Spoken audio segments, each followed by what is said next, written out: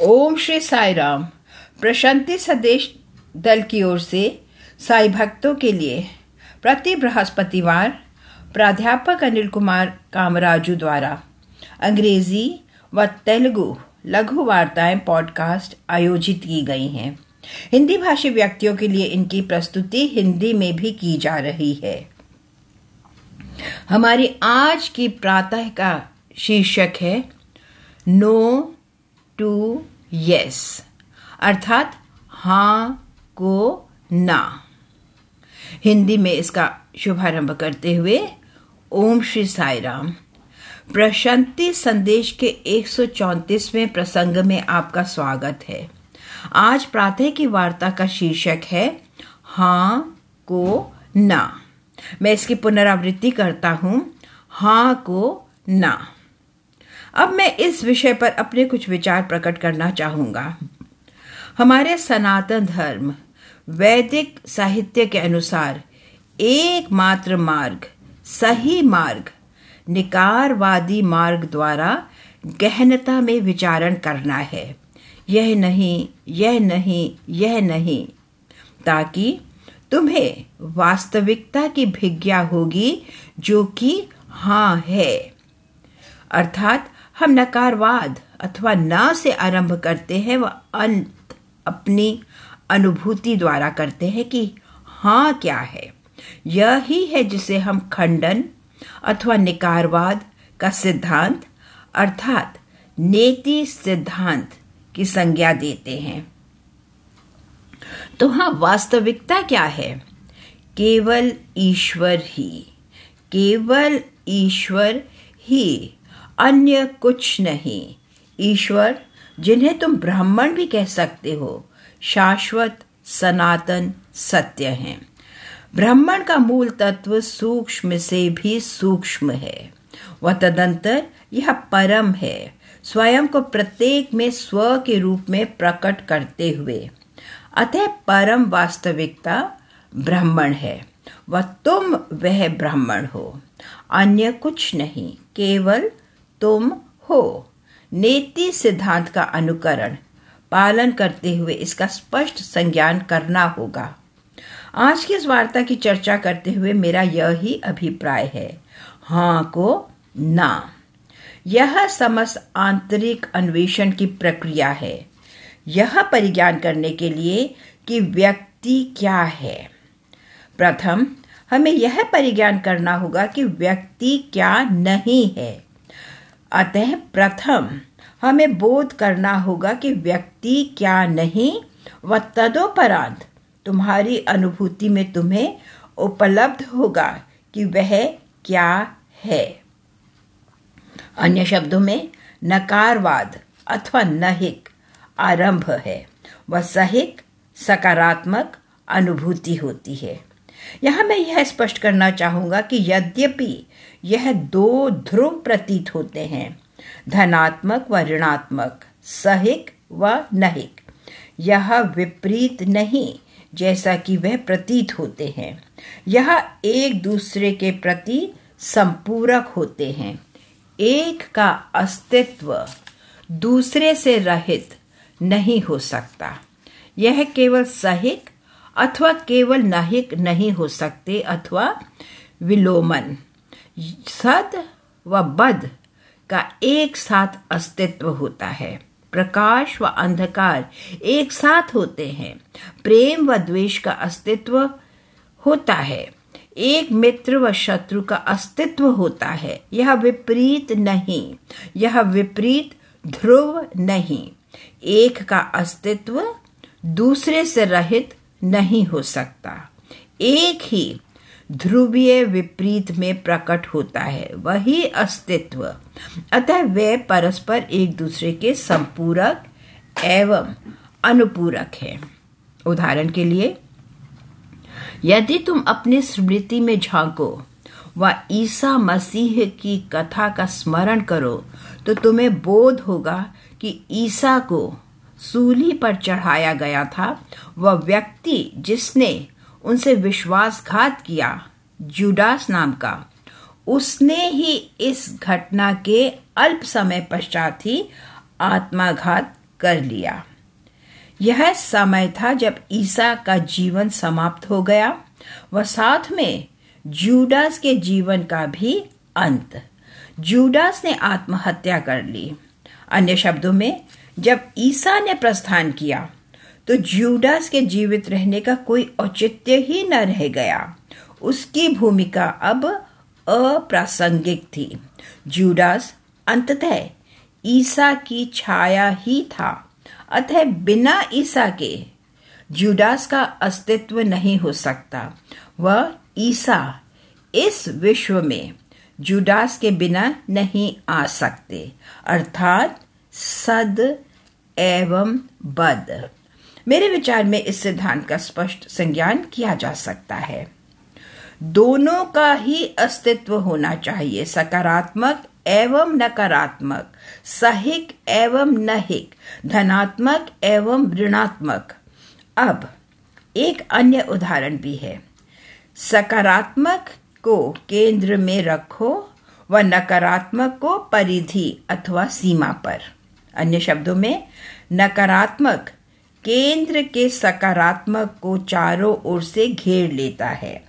केंद्र पर पहुंचने के लिए परिधि से ही जाना होगा, जो कि नकारात्मक है।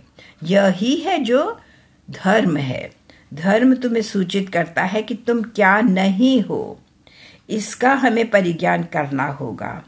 इससे क्या अभिप्राय है कि क्या तुम नहीं हो, अर्थात तुम देह नहीं, तुम मन नहीं, तुम अहम नहीं हो। यह समस्त नकारात्मक नहिक है, जो तुम नहीं हो। परिधि। हाँ, कदाचित कुछ लोग कह सकते हैं कि हम केंद्र से ही, सकारात्मकता से ही क्यों नहीं आरंभ कर सकते। मैं केंद्र से आरंभ करता हूं, मैं सहिक सकारात्मकता से आरंभ करता हूं। यह नकारात्मकता क्यों?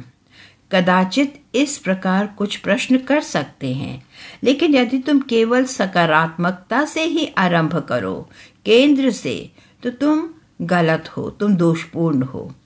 केंद्र से तुम्हारा निष्कर्ष मात्र तुम्हारी कल्पना ही होगी। यह सत्य अनुभूति नहीं, प्रामाणिक नहीं। केंद्र में रहते हुए वास्तविकता में, व यदि तुम घोषणा भी करो कि मैं ब्रह्मा हूं, तो यह तुम्हारी कल्पना ही होगी। यह तुम्हारी अनुभूति नहीं, यह तुम्हारी अनुभूति से नहीं, तनिक भी नहीं। अतः वेदांत हमसे इस नहिक निराकरण नेति परिधि से आरंभ करने के लिए निर्देशित करता है, वह केंद्र पर पहुंचने के लिए। कुछ लोगों की भावना होती है कि बेहतर होगा हम अहम ब्रह्मास्मि मंत्र की आवृत्ति करें। मैं ब्राह्मण हूं, मैं ब्राह्मण हूं। तो हाँ, इस प्रकार वह ब्राह्मण बन जाता है। क्या यह संभव है? तुम स्वयं को विश्वस्त करने का प्रयास कर रहे हो कि तुम ब्राह्मण हो। इस प्रकार तुम एक भ्रम उत्पन्न करते हो। यह तुम्हारे अंतः में पर्याप्त गहनता में नहीं। कल्पना करो, यदि तुम निरंतर आवृत्ति करते हो कि मैं ब्राह्मण हूं, व यदि कोई तुम पर प्रहार करता है, तो तुम अनुक्रिया करते हो। चाहे तुम जो भी हो, अहम के रूप में तुम अनुक्रिया करते हो, एक मन के रूप में प्रतिक्रिया करते हो। तुम अपने केंद्र ब्रह्मा के दृष्टिकोण से प्रतिक्रिया नहीं करते, नहीं। एवं ब्राह्मण के विषय में क्या, जिनका नाम अब तक घोषित करते रहे हो, जब तुम पर आघात किया जाता है तो तुम्हारी वास्तविकता, तुम्हारा अहम प्रकट हो उठता है। अतः नहिक से आरंभ करो व सहिक से अंत। लेकिन हम में नहिक के प्रति भय होता है। क्यों? क्योंकि नहिक में संभवतः त्याग अपेक्षित हो सकता है। इस नहिकता, नकारात्मकता के कारण कदाचित मैं कुछ को नष्ट व संभवतः मैं कुछ का बहिष्करण कर रहा हूं। कदाचित मैं कुछ से अन एकात्म करने लगूं व यह भावना पनपने लगे कि मैं कुछ गंवा रहा हूं, कुछ खो रहा हूं। अतः भय हमें घेरने लगता है। वह एक भावना घर करने लगती है कि मैं अधिक दरिद्र होता जा रहा हूँ। यह पर्याप्त आश्चर्यजनक ही है कि हम सभी में संचय करने की प्रवृत्ति होती है। वह समस्त संचित मुझे यह भावना देने लगता है कि यह मैं ही हूँ, यह मैं हूँ। हम स्वयं का एकात्म अधिक वस्तुओं व व्यक्तियों से करने लगते हैं। वह जब हम वस्तुओं व व्यक्तियों से अधिक एकात्म करने लगते हैं तो परिणाम क्या होता है कि परिधि विस्तृत हो जाती है, परिधि अधिक हो जाती है। अब परिणाम क्या होता है? इस परिधि के साथ जो अब पर्याप्त विस्तृत है, इससे एकात्म कर हम अनुभव करने लगते हैं कि हम सुरक्षित हैं। यह एक भ्रामक विचार है। शब्द काम का अर्थ है संचय करने की इच्छा। काम अर्थात अधिक और अधिक संचय। अन्य शब्दों में मैं कह सकता हूं कि जिस किसी से भी तुम आसक्त होते हो वह तुम्हारा ही एक भाग बन जाता है। तुम इसके साथ अपने एक भाग के रूप में आसक्त हो जाते हो। वह यह लगभग तुम्हारी देह ही बन जाता है। क्यों? कुछ लोग कहते हैं कि यह मेरा भवन है, यह भवन मेरा है। प्राकृतिक ही है कि तुम एक भवन बन जाते हो। मैं कहता हूं कि मेरी मोटर गाड़ी, अब मैं मोटर गाड़ी बन जाता हूं। यह मेरी देह है। वह मेरी भावना होती है कि मैं ही देह हूं। यह अन्यथा कुछ नहीं अपितु मन जो संचित करता रहता है। अन्य शब्दों में मन तुम संचायक में संचय करता है। यह वही मन है जिसे हमें एक निष्कासक होने में सहायता करनी चाहिए। उसी मन को निष्कासन करने में सक्षम होना चाहिए।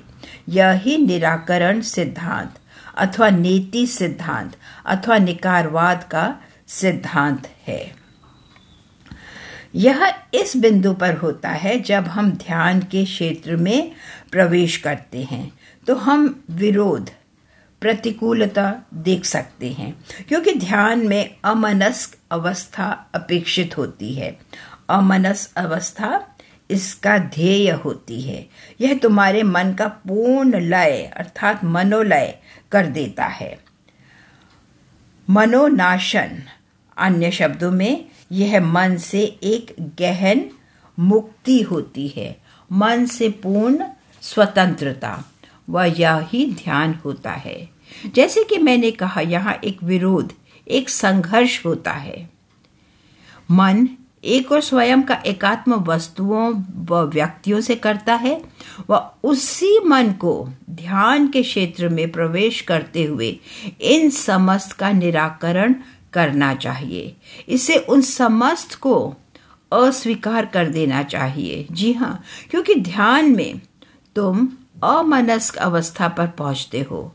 अब कोई अतिरिक्त संचय नहीं। यह एक विपरीत प्रक्रिया होती है। तो फिर इस विपरीत प्रक्रिया में परिणाम क्या होता है? हमारी देह, मैं देह नहीं, मन नहीं, प्रश्न ही नहीं, मैं मन नहीं, क्या मैं बुद्धि हूं? नहीं। इस प्रकार हम निष्कासन करते चले जाते हैं। अतः इस प्रकार का निराकरण पूर्णतया समाप्त हो जाता है। वह हम सकारात्मकता में प्रवेश करने लगते हैं। जब तक हम नकारात्मकता से परे न जाएंगे, हम सकारात्मकता की प्रक्रिया में प्रवेश नहीं कर सकते। हम उसमें कदापि प्रवेश नहीं कर सकते जो वास्तव में ही सकारात्मक सहिक है। सकारात्मक अनुभव मात्र भ्रम, विभ्रम, कल्पना से भिन्न होते हैं, जो कि अन्यथा कुछ नहीं अपितु नकारात्मकता के उत्पादन। यही तथ्य है। अतः इस अनुभव द्वारा तुम घोषणा कर सकते हो कि मैं ब्रह्मा हूं। कैसे? परिधि सीमा से प्रकट होते हुए इन समस्त विषयों का निराकरण करते हुए व केंद्र में प्रवेश करते हुए जो कि हमारी वास्तविकता है, जहाँ तुम अब हो। तदंतर अनुभव द्वारा तुम कह सकते हो कि मैं ब्राह्मण हूँ। यह मात्र एक कथन ही नहीं, यह मात्र एक पूर्व धारणा ही नहीं, यह अनुभव से प्राप्त हुआ है, क्योंकि इसमें निराकरण की प्रक्रिया से निष्कर्ष पर पहुंचा गया है, अन्य समस्त निष्कासित कर दिया गया है एवं तुम वास्तविक स्व शेष रह जाता है, अनुभूत किया जाता है अथवा इस दृष्टिकोण से देखा जाता है जैसे यह है, यह ही है जो रहस्योद्घाटन कहलाता है। स्व तुम में प्रकट होता है जो कि सकारात्मकता केंद्र होता है। अतः हमें अपने एकात्म को काटते, निकालते व खंडित करते रहना होगा। केवल तभी हम अपने केंद्र बिंदु पर पहुंच सकते हैं, वास्तविक तुम अथवा वास्तविकता पर। परिधि के प्रत्येक विषय को निष्कासित करना होगा, समाप्त करना होगा। तो अब फलस्वरूप क्या होता है? बिना परिधि के केवल केंद्र ही शेष रह जाता है। यही है जो वास्तविक ध्यान होता है। अतः अन्य शब्दों में ध्यान पूर्ण निराकरण होता है, जबकि अनुभूति सकारात्मक होती है, सकारात्मक। तदंतर हम सीमा पार तक निराकरण करते चले जाते हैं। मैं देह नहीं, मैं मन नहीं, मैं इंद्रिया नहीं, मैं बुद्धि नहीं। तब तुम चरम सीमा तक निराकरण, अस्वीकरण करते चले जाते हो, यहाँ तक कि अब और अधिक निराकरण के लिए कुछ भी शेष नहीं रह जाता। खंडन करने के लिए अब शेष कुछ भी नहीं रह जाता। तदंतर स्व अथवा केंद्र ही रह जाता है व तुम अस्तित्वात्मक वास्तविकता में प्रवेश करते हो। उस अनुभूति पर तुम जगत से उत्कर्ष कर लेते हो। तदंतर तुम ब्रह्मांड में प्रवेश कर लेते हो। इसका एकमात्र अभिप्राय है कि तुम परे की अवस्था पर पहुंच गए हो, उत्कर्ष की अवस्था में। तुम द्विविधता से परे जा चुके हो। जी हाँ, तुम नहिक नकारात्मकता से परिचित हो जाते हो, क्योंकि तब तक तुम इसका अनुभव करते हो व सकारात्मक पर पहुंचते हो। जिस क्षण तुम केंद्र में सकारात्मक में होते हो, जैसा कि तुम परिचित हो ही कि एक बार तुम वहां होते हो तो सकारात्मकता एवं नकारात्मकता दोनों ही लुप्त हो जाती हैं। अब परिधि अथवा केंद्र अथवा परिवेश जैसा कुछ शेष नहीं रह जाता। तुम परब्रह्म हो, परम ब्रह्म।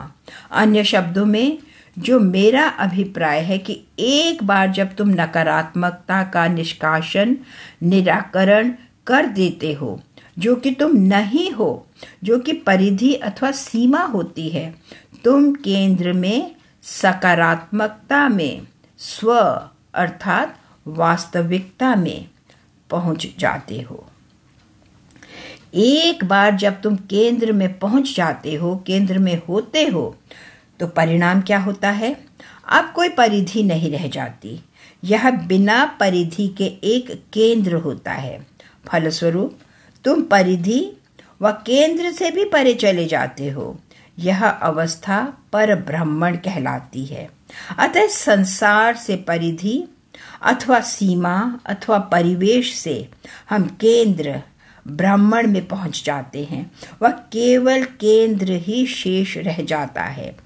एक बार जब परिवेश अथवा परिधि का पूर्ण निष्कासन हो जाता है तो केंद्र अद्विविध बन जाता है।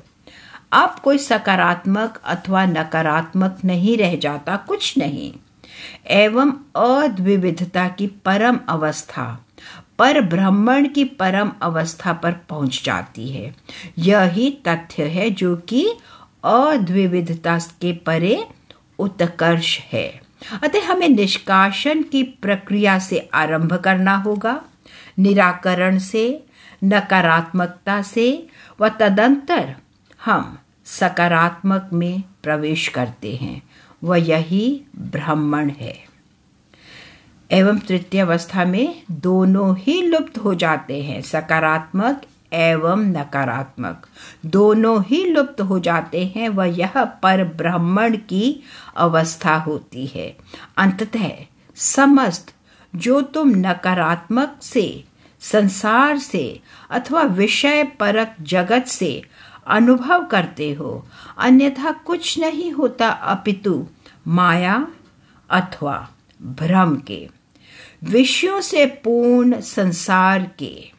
लेकिन हमें आत्म परक जगत में प्रवेश करने की आवश्यकता है, न कि विषय परक जगत में। आत्म परक जगत से आपका क्या अभिप्राय है? जानो कि ज्ञाता ज्ञात की अनुभूति करता है, वह यह आत्म परकता होती है। तुम न तो यही होते हो व न ही वह, तुम साक्षात चैतन्य ही होते हो। तुमने दोनों से ही उत्कर्ष किया है, वह पर ब्रह्मण की अवस्था की प्राप्ति की है, वह परे तत्व की, उस पराकाष्ठा की, उस परम अस्तित्व की। अतः कदाचित यह पुनरावृत्ति हो सकती है, मैं आपसे क्षमा याचना करता हूँ, लेकिन स्पष्टता के लिए मैं आवृत्ति करने के प्रति उद्यत हो उठता हूँ, क्योंकि पुरानी आदतें जाती नहीं।